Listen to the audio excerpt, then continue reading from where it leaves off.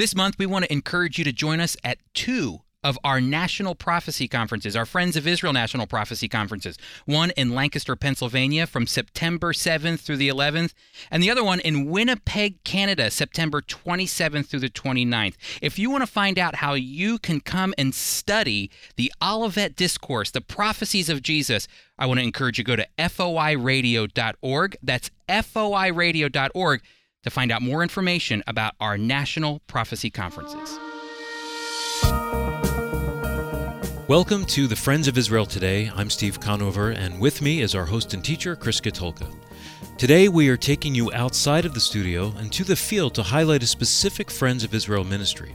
Today on the program, Israeli pastor Meno Kalisher. He'll join Chris. Stephen, you know this. Meno is such a blessing. He's a pastor to one of the largest Bible-believing churches in Jerusalem, ministering to Jew and Gentile alike and making Messiah known in Israel. Today, Meno is going to share a little bit about his upbringing as Zvi Kalisher's son and how God challenged him in his faith to become a pastor in Jerusalem. But first, let's take a look at some of the news that's happening in Israel. Yes, Chris, Israeli company SodaStream made a name for itself around the world by offering self-made soda products to health and environmentally conscious consumers.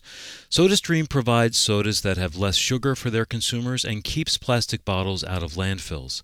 Last month, SodaStream was purchased by PepsiCo, makers of Pepsi products, for $3.2 billion.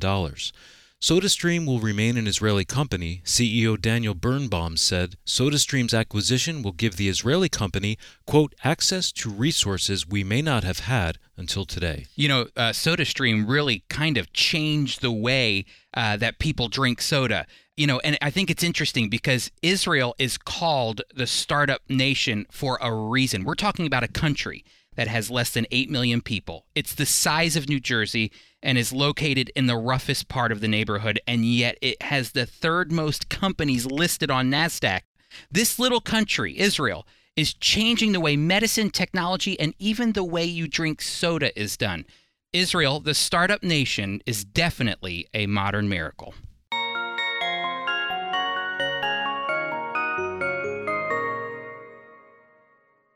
I'd like to highlight one thing before we get to our interview with Meno Kalisher. We're often asked here at the Friends of Israel how our listeners can get involved personally with the people of Israel. That's why we've developed the Israel Relief Fund. You know, in just a few short years, through generous gifts from people like you, numerous bomb shelters have been provided in Israel's dangerous areas. Many men and women who were once trapped in the lives of drug addiction and prostitution have found freedom in God at holistic drug and treatment centers in Tel Aviv. Single Israeli mothers and their babies have been given a fresh start, thereby saving lives from abortion. You know, your donation to the Israel Relief Fund helps many people throughout Israel all around the Jewish state. It's really making a difference in lives. If you would like to give to the Israel Relief Fund, go to foiradio.org. That's foiradio.org to make your donation to help Israel and the Jewish people.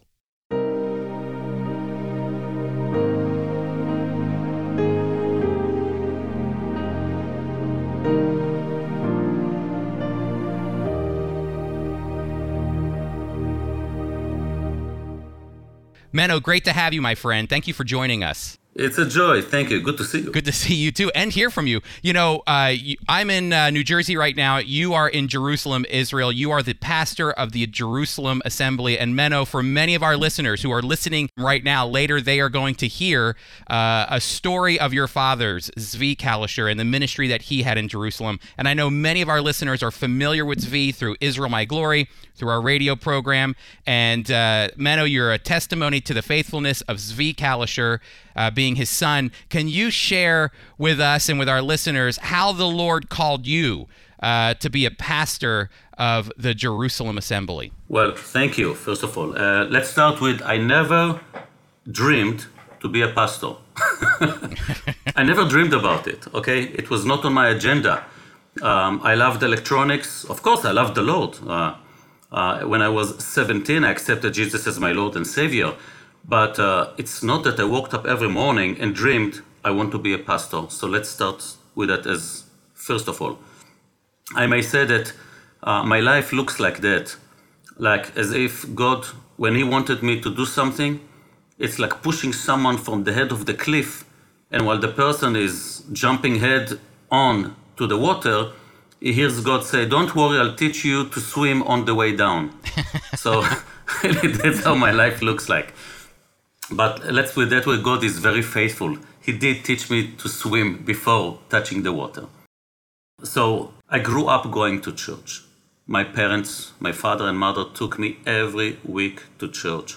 I can really count on my hand the time that I did not go to church every Saturday. I was a comfortable kid, really, even if I had a lot of homework. Still, going to church and later on at home, doing homework. But now when you're 17, I start to think like a young man. And I realized that I need to make decisions for myself. And the question was like this: what is the real difference between us and rabbinical Judaism? They say God, we say God. They believe in the purity of the family, we believe in the purity of the family. They believe in the personal holiness of a person with two. What's the difference? And then I realized the only difference, and that's what makes everything, is Jesus, the identity of the Messiah. So I wanted to know who Jesus is. And I realized that if Jesus is God, he cannot start from the book of Matthew. He will not pop out of a cake in Matthew. Here am I. If Jesus is God, I need to find him in Genesis. Moses wrote about him. I want to find him there. So I bought rabbinical commentaries on the Pentateuch of very unique and acceptable rabbis like Rashi, Maimonides, Radak, Saadia Gaon, and so on. I bought their books, their commentaries. And I took a list of messianic prophecies in the Pentateuch. And I simply studied it. The literal meaning. And even as a kid, really by God's grace, I came to the conclusion that when it comes to rabbinical, to messianic prophecies, these rabbis are biased, are simply biased. They pre-designed and decided it cannot be Jesus, now let's look for something else. And when I saw the written words and what they think about it, it drove me to Christ Jesus as my Lord and Savior. Amen. But it's a big leap. I mean, you got invested in, you didn't jump into ministry right away as a full-time ministry. You worked for Intel. You had done work in the secular world. What was that transition like, moving from it being something that you did as a Christian and ministering to people, but then moving from the secular world as a full-time job to ministry as a full-time job? Good. Thank you. So again, during my time in the Army, I served in the Air Force. After 4 years, I finished my studies, went to work for Intel. And while working at Intel, I received from the Friends of Israel an opportunity for scholarship to come to study a year in the Israel Bible College that was then. What became the Institute of Jewish Studies. That's right. Exactly, yes. So I've been there for a year, returned back to Israel, and then we started a Bible study group in the neighborhood, where they very good friends, also a missionary in Israel, godly family. And basically together we formed a group at home. And this group, although started just as a home group, did everything like a local church. So after 2.5 years, another friend came, another godly family. And remember, those are big pillars, me, little Timothy. And I thank God for them. Mm-hmm. And he came and said, come on, Meno.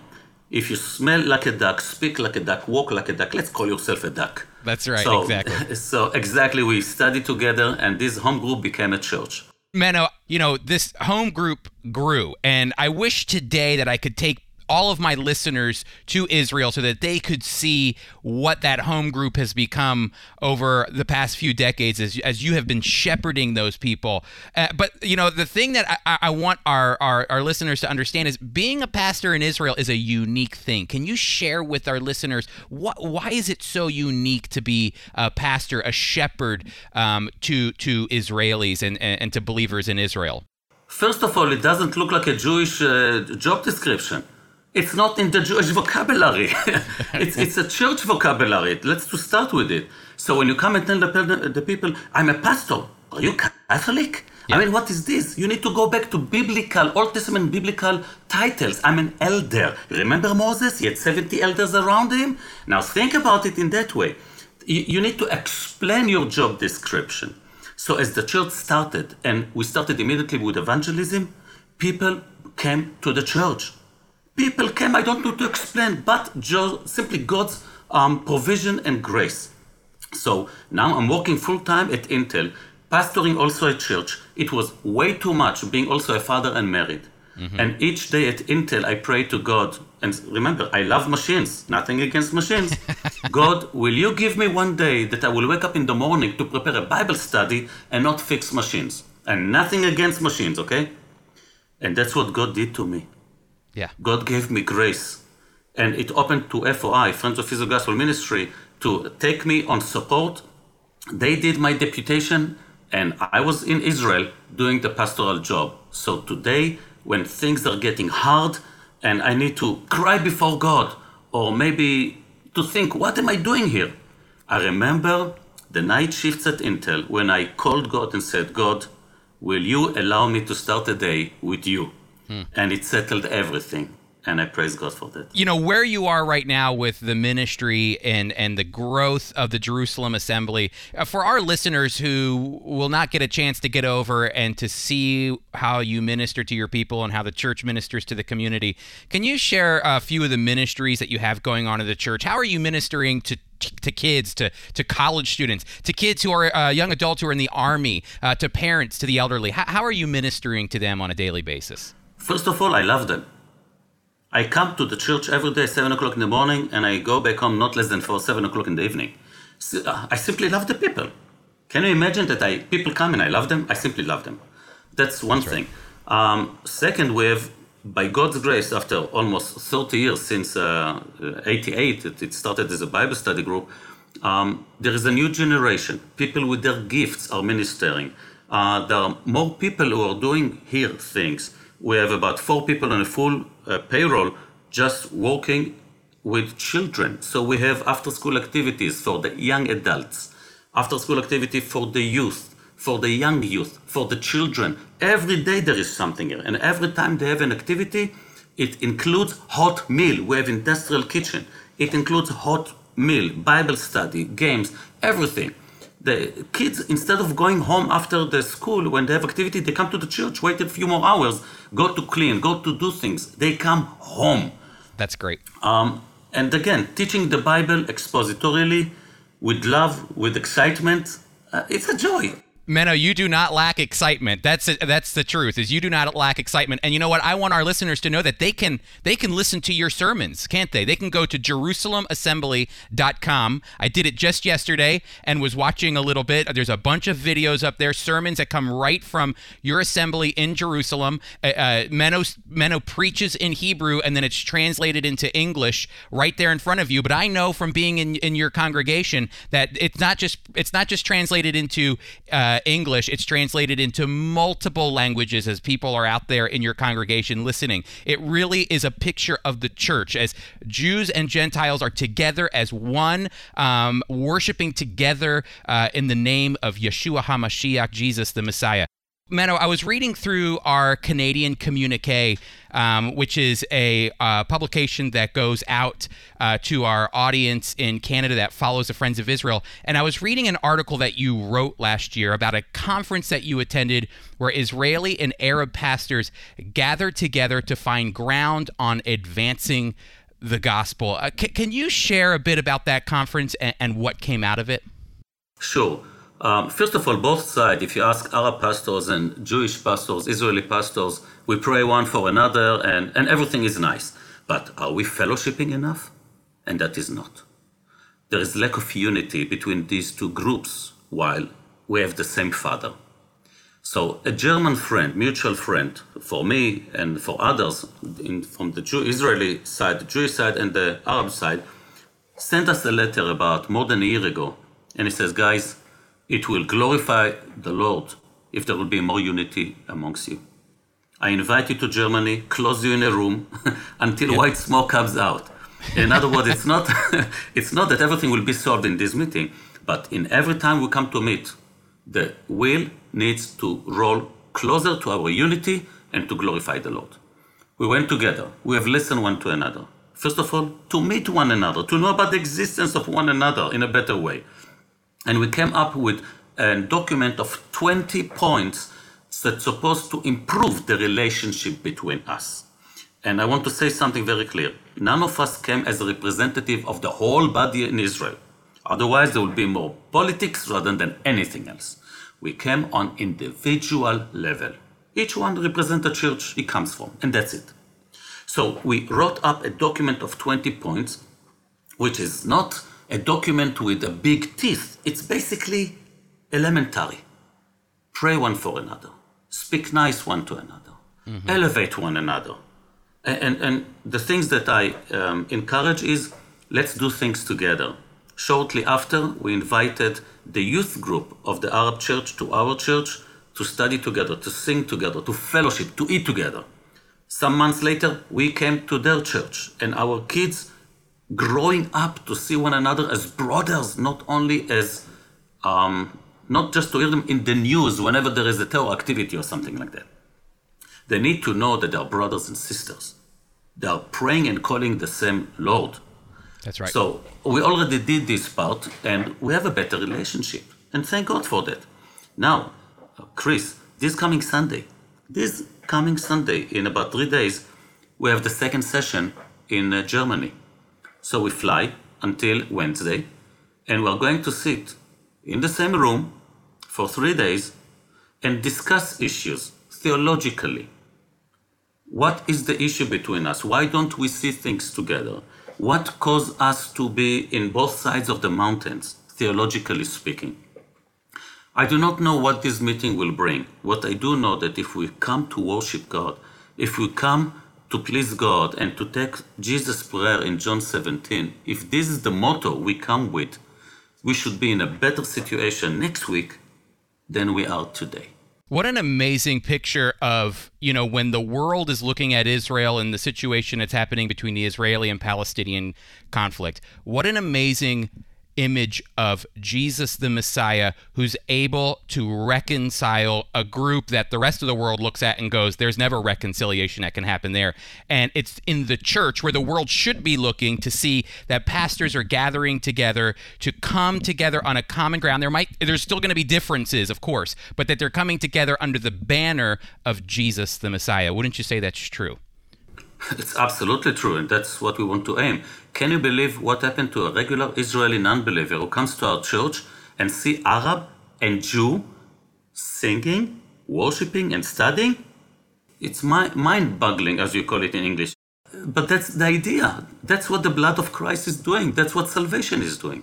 And they need to see that. And they are, and we're praying for you, Meno. Meno, your congregation is amazing. And as I said, for any of my listeners, I really wish that they could come over, experience an opportunity to see the body of the Messiah working, functioning, ministering, sharing the good news of the gospel in Jerusalem through the Jerusalem Assembly as Meno shepherds them and leads them and loves them. Meno, thank you so much for taking time, I know out of your very busy day, to speak to our audience, to let them know who you are, how you're ministering, and the really important work you're doing to advance the message of Jesus the Messiah in Jerusalem. Thank you so much, Meno, for being with us. Thank you for an opportunity to share it. Thank you. Israel, on the verge of becoming a state, a teenage Holocaust survivor arrives on her shores alone. His name is Meno Kalisher.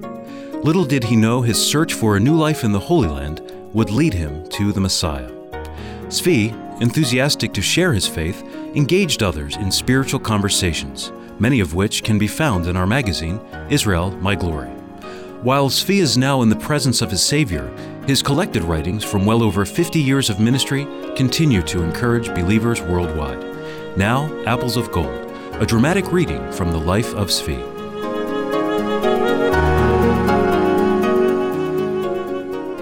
This week, my 3 older children, Ruth, Meno, and Victor, told me that they were going to a hospital for old people and play their instruments for them. I had some free time that evening, so I accompanied them. I remembered the man who was in charge of the hospital, as I had a long discussion with him about a year ago.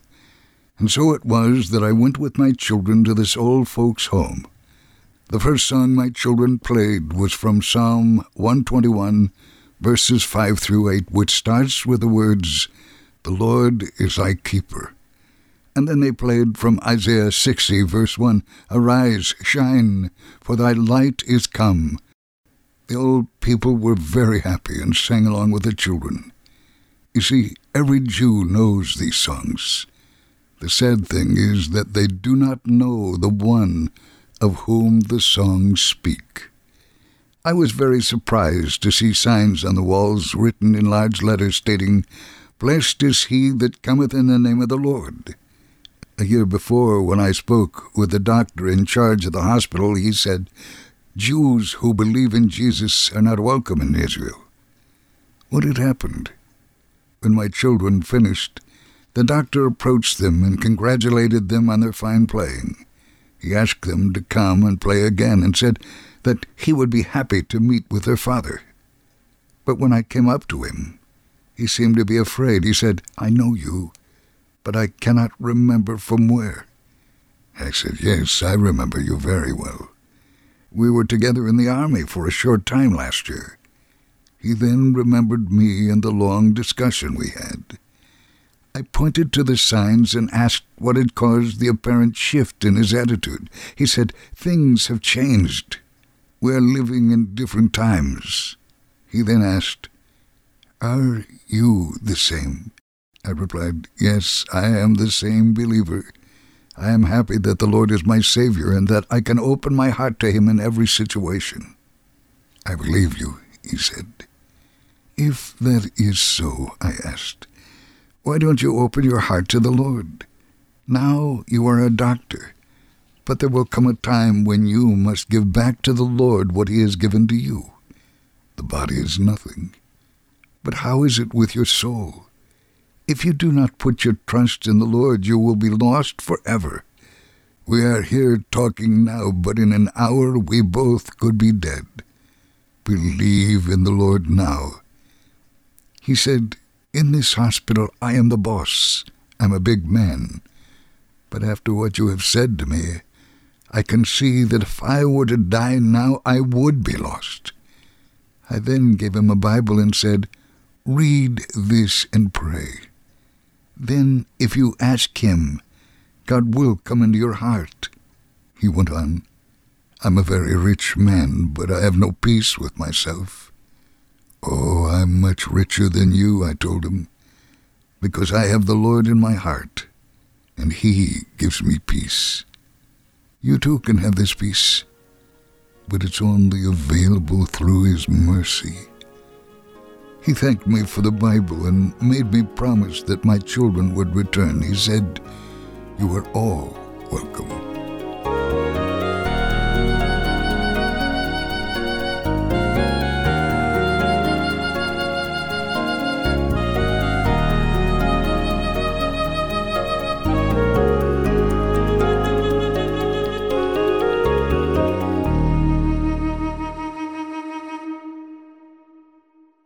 I want to thank Pastor Meno Kalisher again for joining us. Also, I want to remind you to visit our website to find out ways you can tangibly help Israel through our Israel Relief Fund.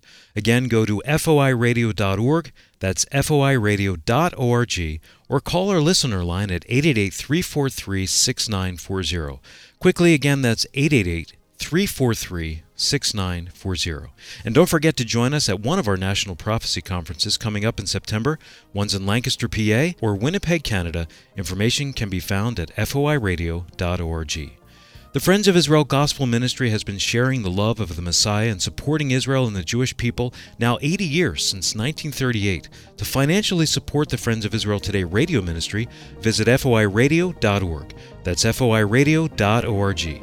Again, you can call our listener line at 888-343-6940. You can write to us at FOI Radio, P.O. Box 914, Belmar, New Jersey 08099.